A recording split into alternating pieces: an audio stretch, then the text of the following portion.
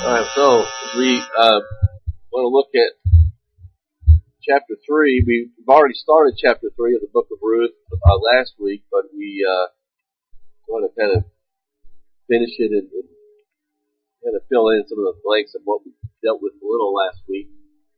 I did afterwards realize that I had mentioned in speaking last week that this would be our final week in Ruth. And when I got home, started studying, I thought, that was a mistake. And the reason that happened, which I'll give you a little insight into how I work, I try to stay 2 weeks ahead in my studies, because you never know, something might come up and you might have a hard time staying like you need to in a week. But more so because if I don't stay ahead, then I might end up saying something that later on I've got to say, I don't have to go backtrack on that. But if I can get a couple of sermons ahead, then I have a better understanding of the context I'm in now, right? So I think that it's been helpful. So in my mind, I had studied chapter 4 of Ruth, and so I was thinking that's next week, but really it's not. So that's kind of a little insight into why sometimes it's not just because I'm getting old, but sometimes it's because that's what I just got through studying. But last week, as we moving through the book of Ruth, we saw that Boaz set his love on Ruth before she knew him, and similarly, God set his saving love on those who He chose before the foundation of the world. Then this love doesn't wish good for us. One of the most difficult, and that's I guess why D.A. Carson wrote a book called The Difficult Doctrine of the Love of God. Because to understand God's love, how it is displayed biblically, you've got to think it through. And it's not that difficult, but man likes to just flatten God's love down so that it's just, He loves everybody the same and that's it. And we don't even do that, right? So we like to make God's love much less complicated than even our own love is. So one thing we need to understand about that is that this love doesn't wish good for us, but doesn't just, I guess I should have said, wish good for us, but determined to justify us and bring us into glory. He will lose those whom He loves in a saving way. So God's love, saving love, accomplishes what it sets out to do. It is not just something that He has towards somebody in an indiscriminate way. Like Boaz, Christ has the means to redeem and the inclination to do so. That's one of the things that we dealt with, and we'll maybe do a little bit more of that today as well. So in Ruth so far we have seen the need of redemption, and we've seen the ones who need redemption. We've been introduced to the one who is both, as we just said, powerful enough to redeem, but also has the inclination to redeem.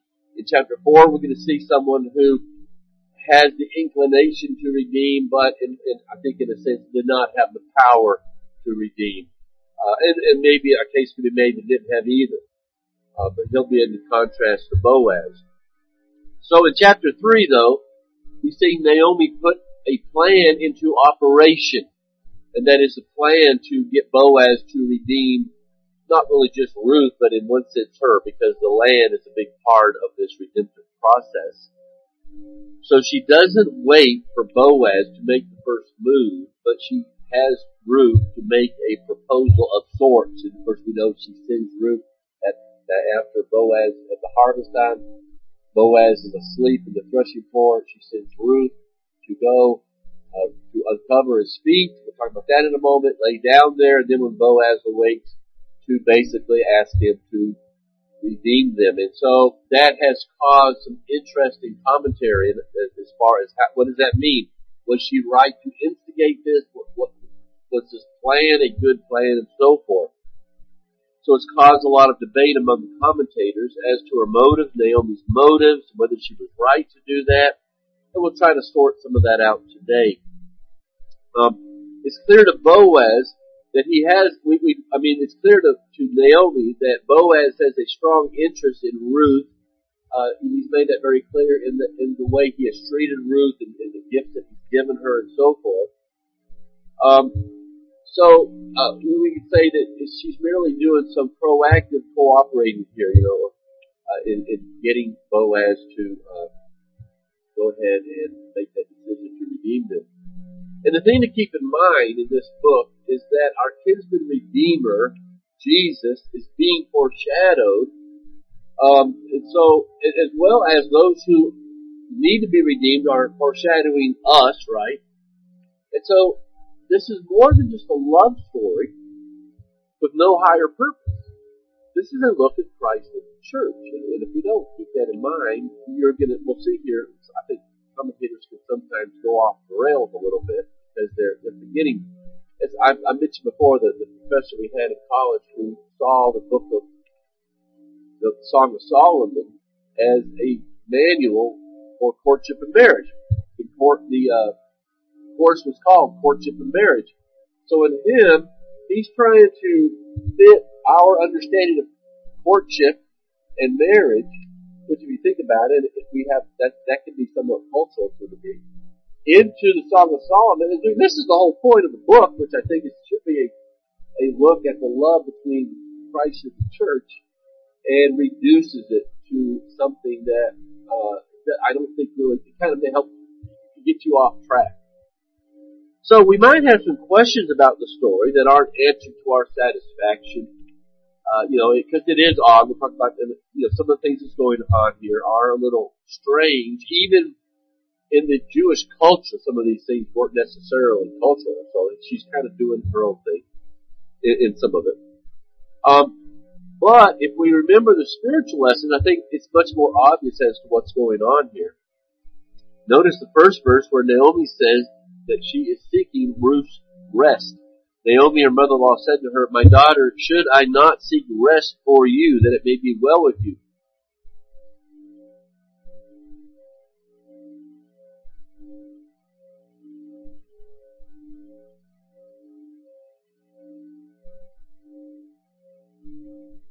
Out of hawk, so that they could live on it, because the land is the ultimate inheritance and reward of the old covenant. So she says, she's looking for a way for Ruth to find rest. It's I think, a clear type of the coming of Christ in securing our salvation. We rest not in the land, not in any one location on earth. We rest in Christ, in His Word. We find our eternal inheritance. And so that's why every 50 years the land would always revert back to whoever originally owned it, because it was to be seen, I think, as our eternal inheritance. And so you can't lose that. You can't lose heaven. And so I think there's a lot of reasons why we see these laws set up as they are. The old covenant was to settle them in the land that they might be fruitful. And so when the new covenant, we are joined to Christ, we find rest in Christ, and in that we find fruit. And Jesus speaks of that in John 15, right? I am the vine, you are the branches, and if you abide in me, you're going to bear fruit.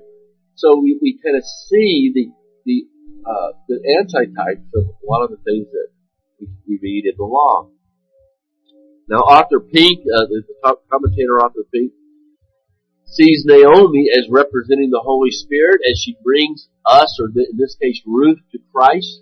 She tells her where Boaz is to be found, and she tells her how to approach him. She says, wash yourself. We think about when we approach Christ, right? We repent of our sins. She says, ask Boaz to cover you. When we go to Christ, we ask for salvation by faith. We come to Christ, and so I think there's certainly something to be said about that. It's not anything intricate to go through the plot, but she certainly, you can see the work of the Holy Spirit illustrated there. But it's interesting that some commentators go the opposite way. In other words, Arthur Pink, maybe he saw too much, but some would maybe argue, but I don't think I'd argue that here anyway. But some go the other way, and they say, well, isn't Naomi being faithless? They see Naomi as telling Ruth to put on perfume and make herself attractive to get Boaz to agree to redeem her. Some even think that Naomi is hoping that Boaz will compromise himself by finding a young woman laying next to him at night, and so in a sense be forced to marry Ruth in some way. So they just kind of go I think, off the rails a little bit and just see the worst of all of this instead of, trying to see what's really going on here. And of course the problem is, and we've talked about these things before, there is a certain level of intrigue and sexual overtones, a danger in the whole situation. I mean, again, this is not a Hebrew custom that a woman would go at night with a guy sleeping and do all this. And so, there is something going on here that what's going on? That makes us ask those questions. And so on one level, advising a young woman in her 20s, perhaps, to put herself in that situation could seem like bad advice. And we would say, certainly today in our culture, right, we would say that is bad advice. I would never in any way advise someone to do anything like this, right? The question then is, are we to see this as just a lot of unfortunate mistakes in judgment? Is this just a lesson on morality, which again is, I think, how some commentators, all they're doing is every action and word, they're saying, is that a good thing or not? Well, the problem is, you miss the overall thing of what's going on. Is it a lesson in morality? Are we to sit here and only look at whether she should have done this or not? Or are we to see the wonderful picture of how we are redeemed in Christ, right? And even if we look at this as an attempt of seduction, Boaz comes through with flying colors, but then we're left kind of seeing the church is coming to Christ with unworthy motivation, so the whole typology falls apart. And I don't see anywhere in this book where any of these people are seen as anything but doing the right thing, really. So we have faced, again, these passages before where if we look at this, and this is part of the problem, this is part of the reason why it's important to have a good relationship or understanding of the covenant relationship with each other, the Old Covenant, the New Covenant. I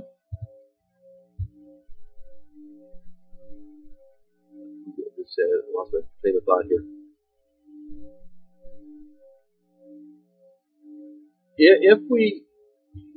The covenant theologian, Presbyterian, for instance, so you kind of know what we're talking about here, sees the Jew in the Old Testament, lost or saved, by the way. If they're under the Old Covenant, they would say they are in the church of the Old Testament. They're in the church, just like we're in the church. That's a church in the Old Testament. We're the church in the New Testament, but it's the same basic thing, which is one of the ways that they justify you can have lost people in the church. It's okay. Because in the Old Testament, you had Jews who were saved, Jews who were not. And so they don't make a whole lot of distinction, right? So you can understand why they see Naomi and Ruth doing things. They're judging them as we might judge someone in the church, their actions in the church. Well, of course, that's the problem. These are not church members. They're not in the Old Testament church. There was no church in the Old Testament. They were under the Old Covenant.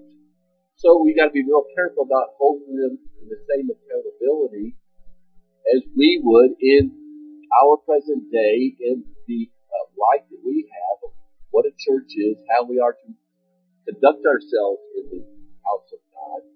There's differences in the Old Testament. So again, you kind of see that when I read these commentators, they are treating them just like they would one of their own members in their own church. And I think it said they just get sidetracked.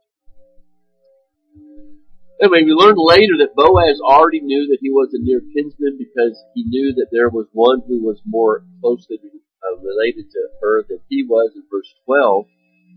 And now it is true that I am a redeemer. Ruth has asked him to redeem her, basically by marrying her. And it's true, I am a redeemer, yet there is a redeemer nearer than I. So, Boaz knew the situation. He's not surprised by any of this, and I think Naomi realized that. And so, some have suggested that Naomi is reminding him of his duty. She's obviously kind of pushing the issue a little bit. And the Bible does not present that in a negative way. And again, this is, if we just reduce this to a study of morality, then we say, well, I guess it's okay for women to propose to the man because look, Ruth's doing it. Well, yeah, but it's not. That's got nothing to do with that whole situation. So instead of seeing something inappropriate in Ruth making herself presentable to Boaz, maybe we should be reminded that this is how one should approach a holy God. She cleans herself up, right? Well, even a priest would not dare go into the temple to serve without washing himself, right? It was a death penalty if you dare approach God without cleansing yourself. And in the gospel, over and over again, we're told to repent and believe. You do not approach God carelessly. Yes, the Lord is the one ultimately who cleanses us from sin, but we are to take His holiness seriously in our lives. Whether we're approaching the Lord for forgiveness of sin and conversion is like John and Jesus both preached the gospel of repentance. Whether it's how we start and end each day in confessing our sins and understanding our desire to be holy, this is just how a sinner approaches God, right? And so we see her doing what we would expect in a sense. And if Naomi is a type of the Holy Spirit, then it's just merely reminding us that the Holy Spirit's work is to do what? To make us holy. It's the Holy Spirit. That's not, I don't think, just a reference to the fact that the Spirit of God is holy. And yeah, the Father is holy, Jesus is holy, the Spirit is holy, but I think it's a description of what His purpose is in the church. And of course, last week we also saw in verse 5, Ruth has a very meek spirit in all this, which is again a way that we would expect to approach God. Remember where it says, all that you say I will do. This is how she respects those who are instructing her. So although Ruth is approaching Boaz, she is doing it in a passive way, we might say. She uncovers his feet and she lays there and waits for him either to accept or reject her. And this is primarily a story of the need of redemption and a story of the one who redeems. And so, again, we've got to be careful about trying to find every little doctrine of conversion and salvation here. But we know that God chooses us not because we have washed ourselves up and convinced Him of what a good catch we are. So we don't see in Ruth's preparation here that we have to somehow get ourselves to a situation where God will accept us, because that'll never happen. But we do approach Him in a sense of repentance. He knows the kind of sinner we are, and it's His grace that loves and saves us anyway. So I think the picture here is the one of availability. She's at His mercy, right? And that's kind of what we are. We can't demand that God saves us. All we can do is repent and believe, and God has promised that in that He will save us. So she doesn't demand, she asks. In verse 7, we see there's no evidence that this was some kind of, in reading this, there's no evidence from the Jewish standpoint that this was an existing ritual where she would go and she would uncover his feet. That's not something that Jews say, oh yeah, that's something that they did back then. In all likelihood was she did that because, I think we think about our own experience. What happens when your feet got uncovered while you're sleeping? They get cold and it wakes you up, right? It makes you uncomfortable in some way. And it's probably what's going on here. And so, he wakes up and then, she says, spread your, we talked about this, spread the corner of your garment over me, spread your skirt over me. She basically, using that whole scenario, she's laying there uncovered, and so she's asking him to marry her, to bring her into his household, to redeem her. Well, we have referred to Ezekiel 16:8. Maybe you've not read that. I would certainly encourage you to read that chapter. It's a great chapter. But notice here the same language, the same words. Now, the chapter is God passes by and sees Israel, and the first time he sees her, she has just been delivered. She's, a umbilical cord is still attached. She's bloody, got all the afterbirth all over her. It's a really, kind of a bloody picture, and she's just been thrown out into the field to die. She's just kind of an orphan, and not, and so he cleans her up, and kind of takes care of her, feeds her, and the child, this baby, and then he waits until then here we get to verse 8. She has reached adulthood. She's at childbearing years, so therefore she's at marrying age, right? And I passed by you again the second time, and behold, you are at the age of love, and I spread the corner of my garment over you. So there you see, what maybe using the language of Ruth to remind Israel what he's talking about here.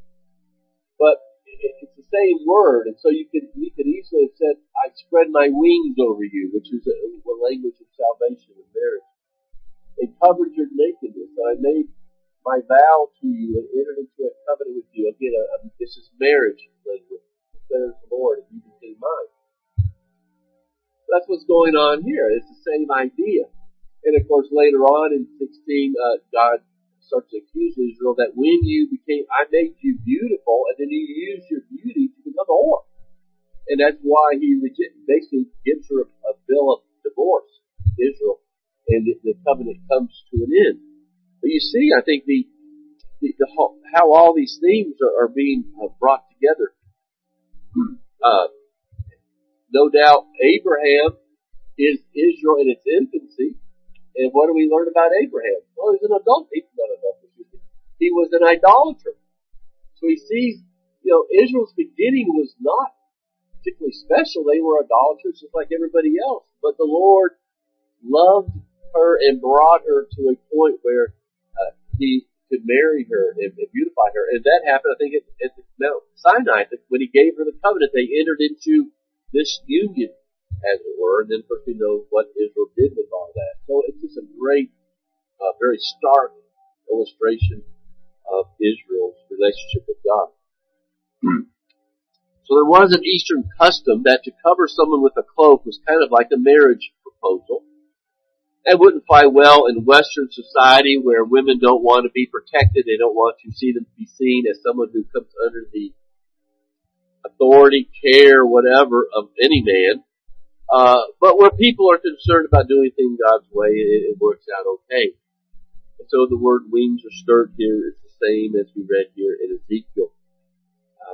Protection in marriage is the obvious meaning. And it was probably wise to lay the duties of a kinsman redeemer on him. This would probably work better than, in other words, if Ruth is seeking a husband, in one sense is really what she was after, a husband, whose redemption would come with that.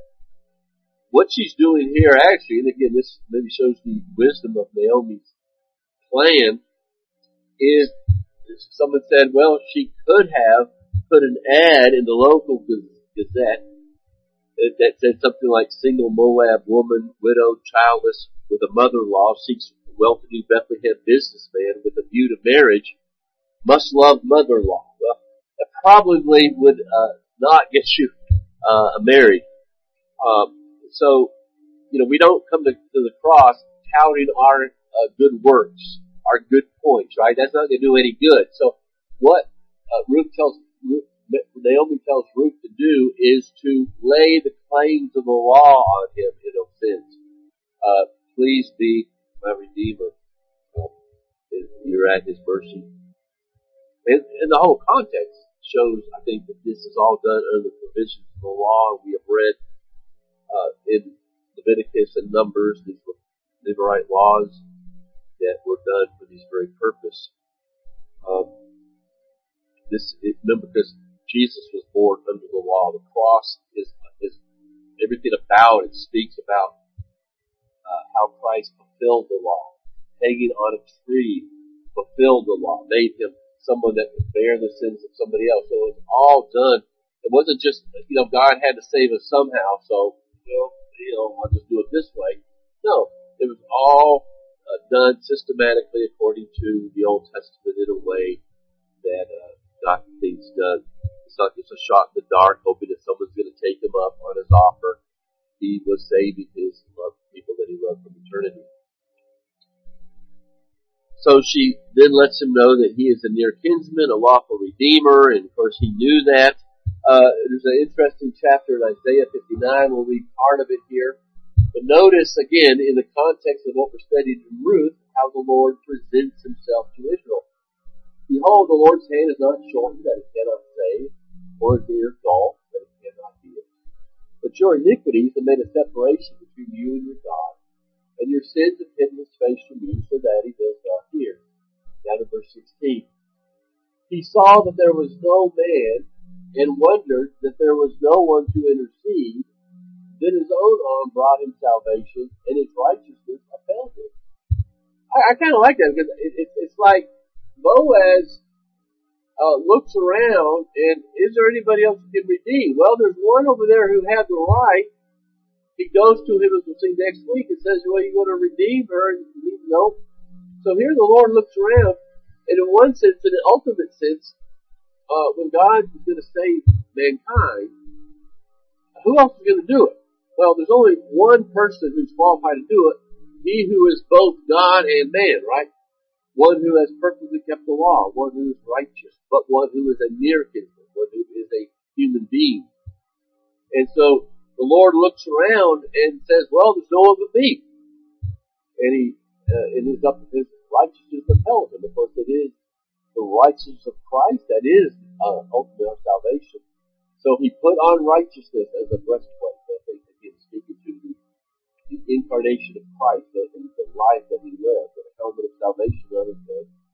He put on garments of vengeance for clothing and wrapped himself in zeal as a cloak. Again, a lot of this is expanded on in the New Testament. Then down to 18 through 20.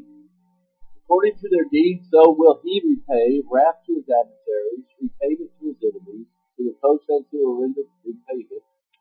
So they shall fear the name of the Lord from the west, and his glory from the rising of the sun.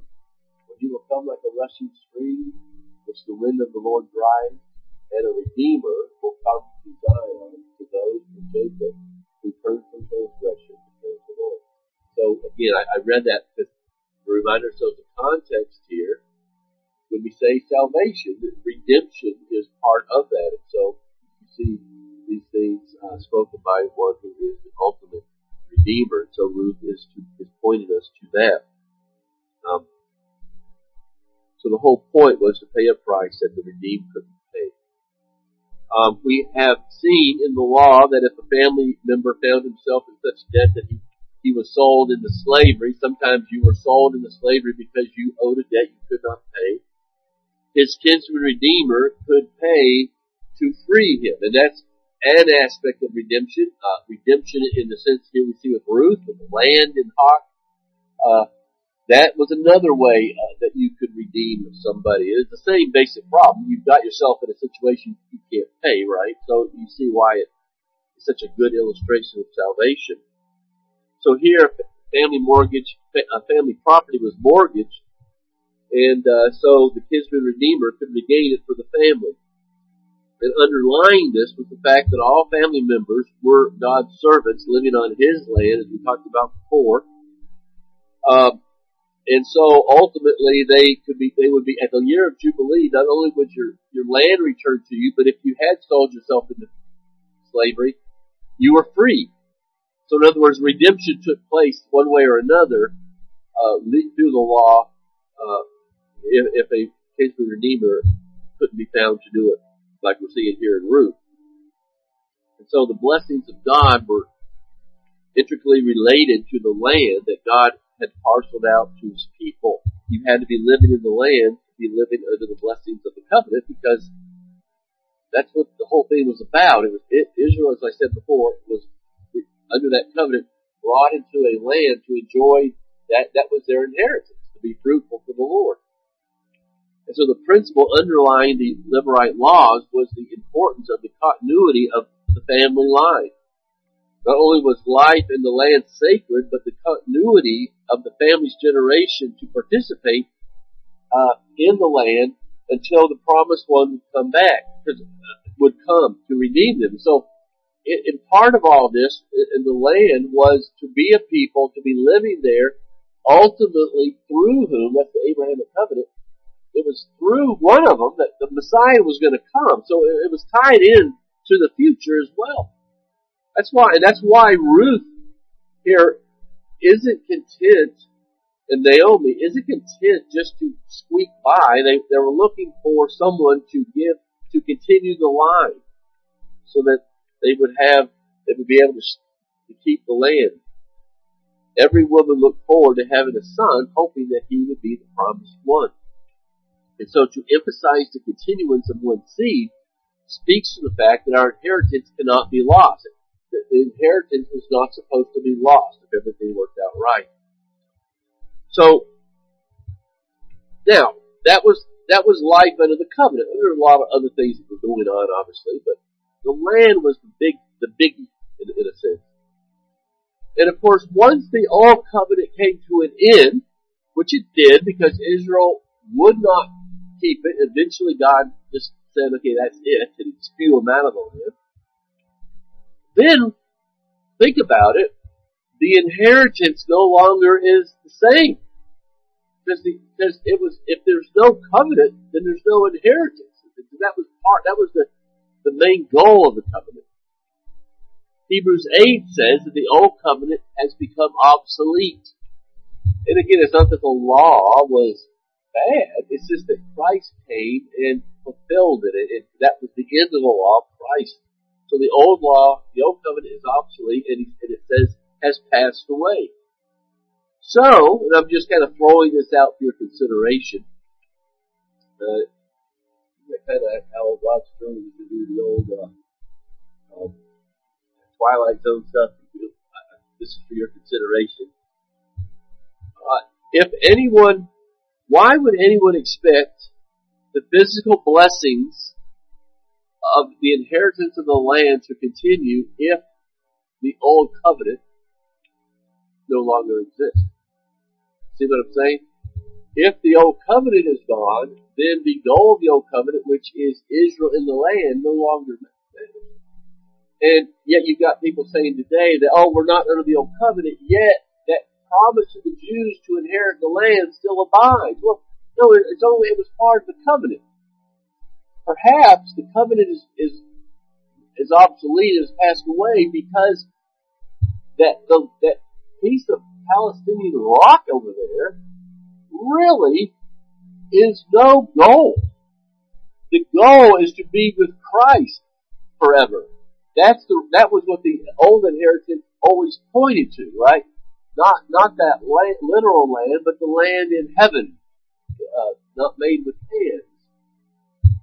And so, just stop and think about it for a while. It would make sense, and rightly so, because if the Palestinian rock is the goal for all Jews, that's what people say, at least the dispensationalists say, that God promised they're going to have that land, and yes, they've had it, but not like they should. The day's coming where it's going to be the best. That's the goal of every Jew.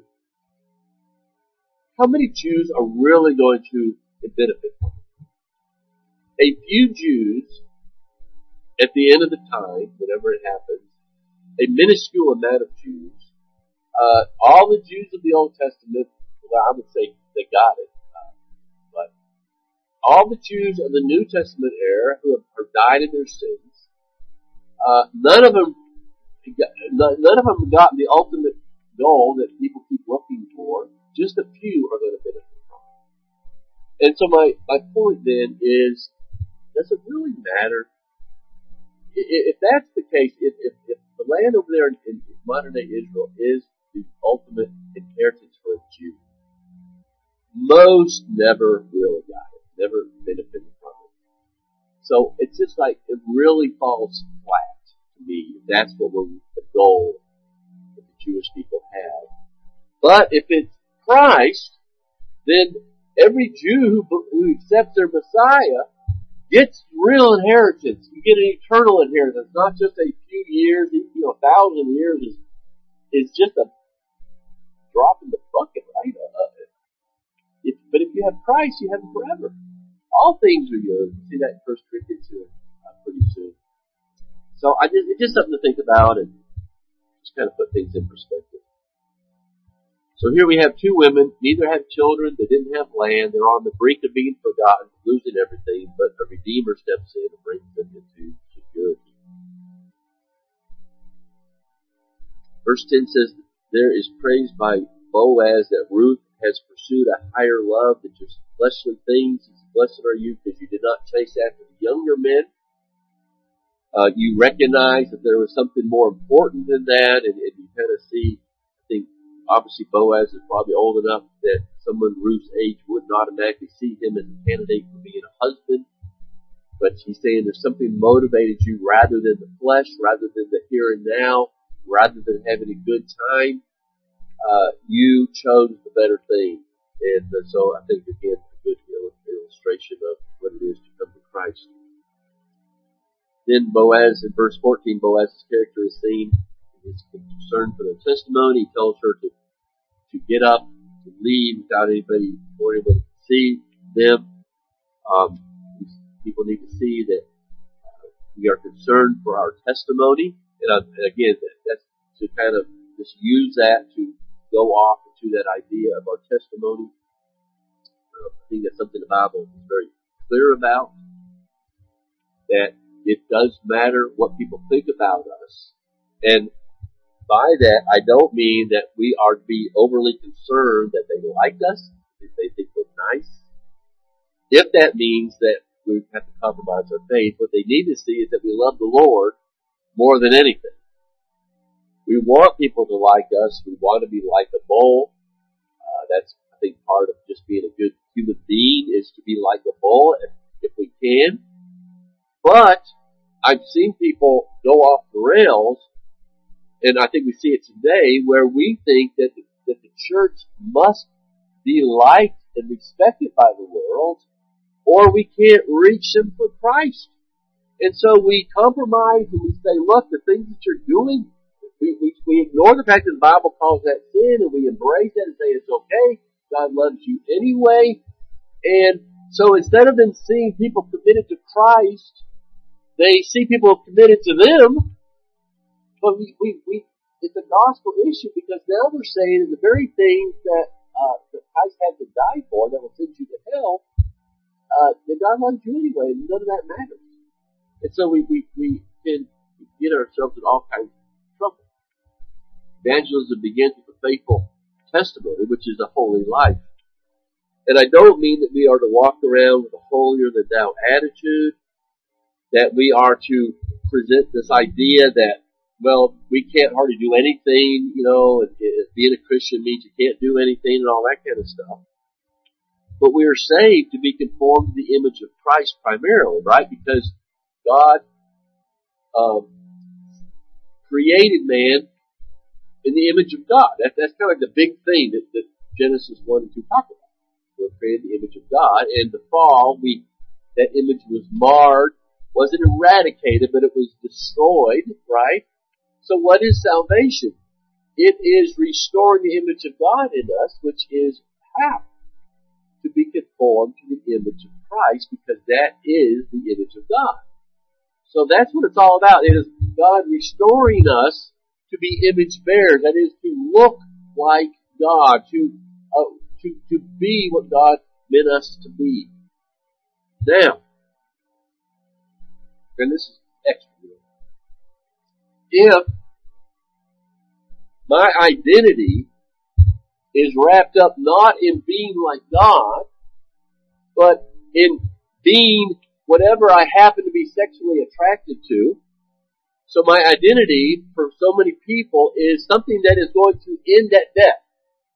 Because no matter whether you function properly in that area or whether you are messed up in that area, at the end of the day, all sexual activity ends at death, right? Because that's not something that we need and will do in eternity.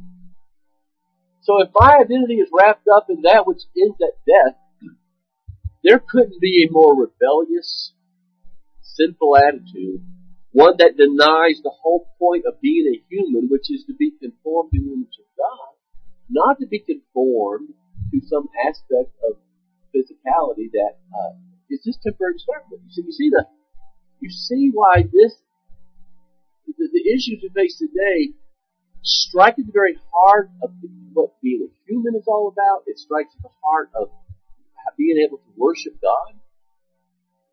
It destroys everything.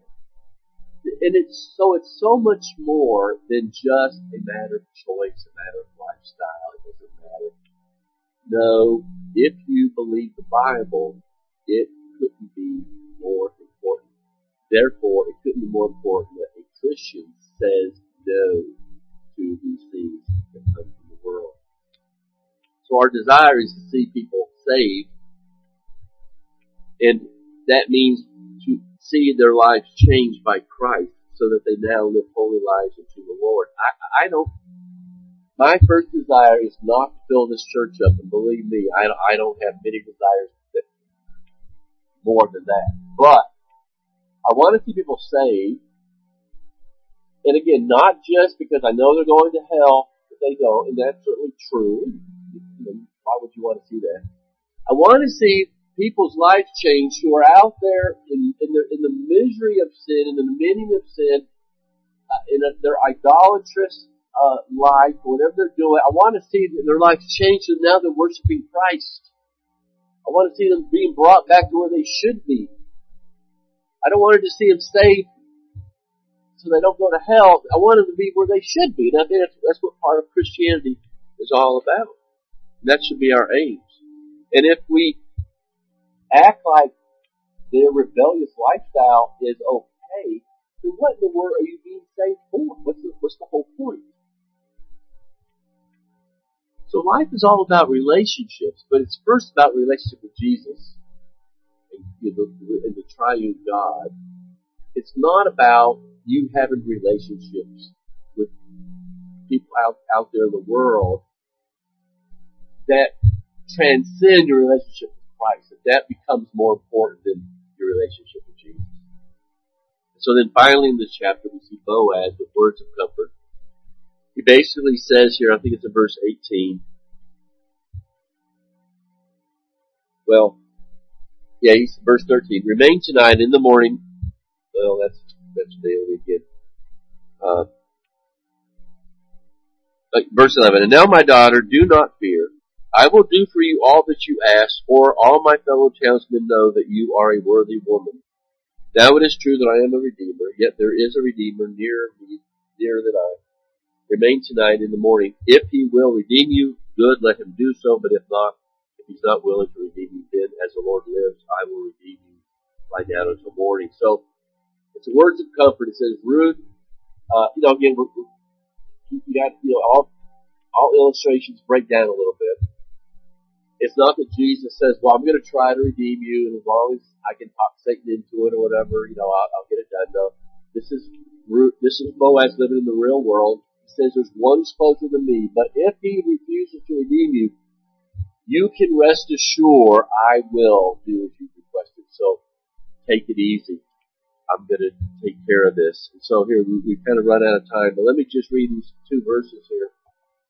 And I think this is, what we see is the steadfast love of Boaz that I'm going to get this done one way or another. In Luke 9:51, when the days drew near for him to be taken up, I believe this is of course a reference to, in other words, Christ knew his work was about to take place and so forth. It says he set his face to go to Jerusalem. In other words, he knew what was going to happen in Jerusalem. But because of his love for the Lord, for the Father, his love for us, he set his face to go to redeem us, and nothing was going to stop him from going to Jerusalem, no matter what the cost, which of course was going to be crucifixion. Right?